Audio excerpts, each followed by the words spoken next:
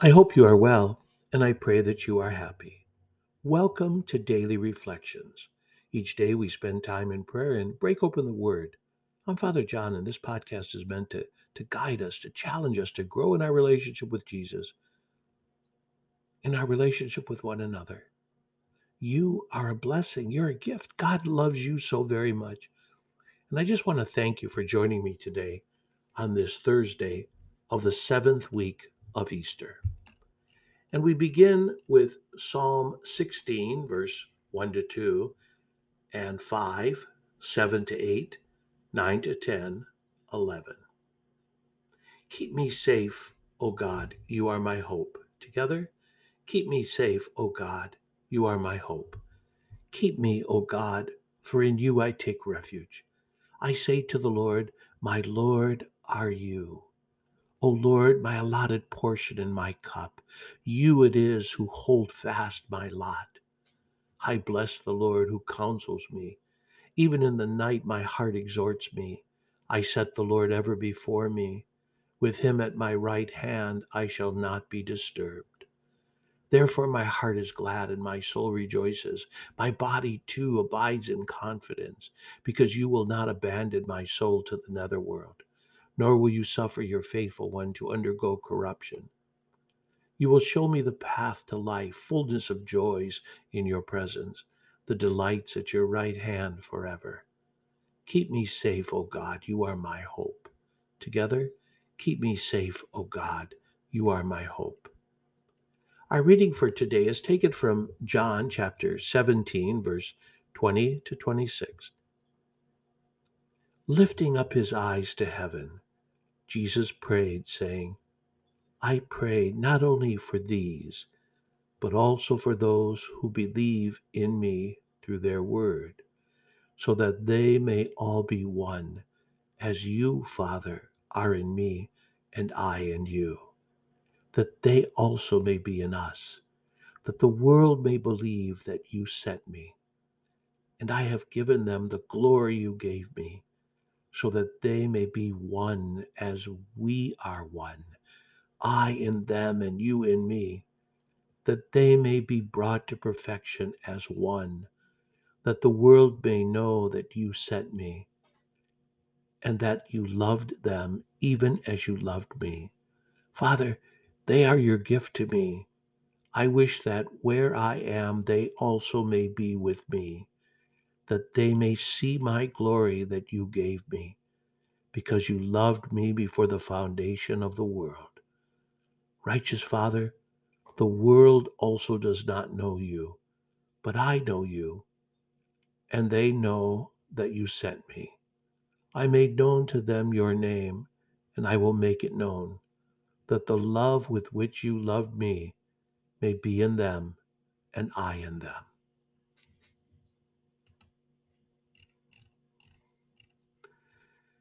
Today, Jesus continues his prayer for his disciples.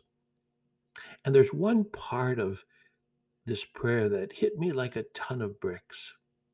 Listen, so that they may all be one, as you, Father, are in me and I in you, that they also may be in us. And as Jesus was praying, there were times when the disciples were at odds with one another. Jesus saw their conflicts at times. And I think of the time two of his disciples, James and John, approached Jesus, asking him to do for them whatever they asked. Jesus replies, what do you want me to do for you? And it is James and John's answer that brings about conflict in the team of 12 disciples. They said, let one of us sit at your right and the other at your left in your glory. In other words, we would like a place of prominence and leadership in your future glorious kingdom, Jesus. On another occasion, all of the disciples had been arguing about who was the greatest. Is it Peter? Is it John? Who is the greatest? When Jesus walked with his disciples, he dealt with that situation head on, and he redirected his disciples back to the mission back, focusing to what is most important, what we need to do. And that's God's desire for us as well. Deal with any outstanding conflict and focus upon the mission, what we're about. So you can see how Jesus is concerned that they're able to deal with conflict and stay connected. I think of that song, United We Stand, Divided We Fall.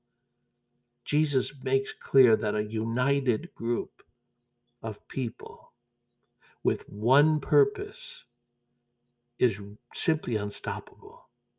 Nothing is impossible when there is oneness. You know, in Matthew's Gospel, chapter 12, verse 25, we read, "Every kingdom divided against itself will be laid waste, and no town or house divided against itself will stand." In other words, united we stand, divided we fall.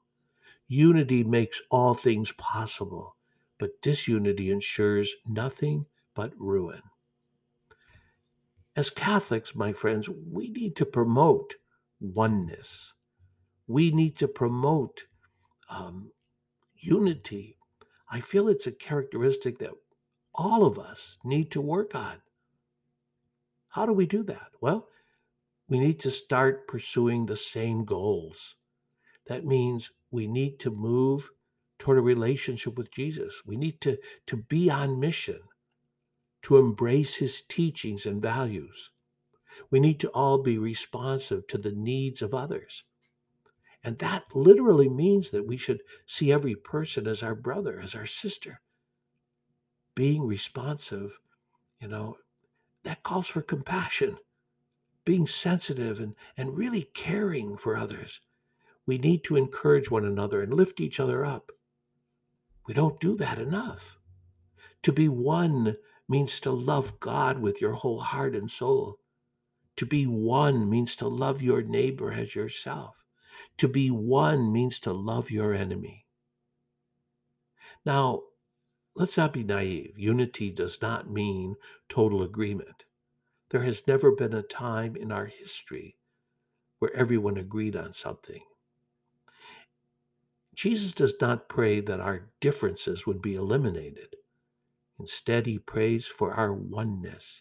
He prays that we would be one as he and the Father are one, so that our oneness would be the revelation of God's presence to the world. Oneness in the midst of difference, it really becomes a sacramental presence of God's life in the world. Part of the problem I feel is that we are so focused on our disagreements that we do not grasp the importance of coming together or what it means to be one. Unity is more about the mission. Jesus is the Messiah, the Son of God. And I believe it's our differences that can help to make the church stronger. Unity, however, means to have a spirit of cooperation, charity, a willingness to work toward the same goals, cooperating with one another. A spirit of charity is that willingness to share Christ's love with one another as we all follow God together, all one in our God. Jesus longs for you and me to be one with him and with God, just as he longed for his disciples to experience this loving unity. The willingness to forgive someone who has wronged you, that hinders unity. When we are jealous of others and what God does in their lives and how God uses them, my friends, that hinders unity. When you focus only on yourself, that hinders unity. And you know what's interesting? The more we work on our oneness, the less we find ourselves in so much conflict. And so, my friends, let us do our part to be one. Jesus really does not want us to stray for him. We want to stay together, not to stray from him. St. Paul, in his letter to the Ephesians, chapter 14, verse 2 says, "For he is our peace, he who made both one and broke down the dividing wall of enmity through his flesh." He is our peace. Have a great day. Be sure of my prayers.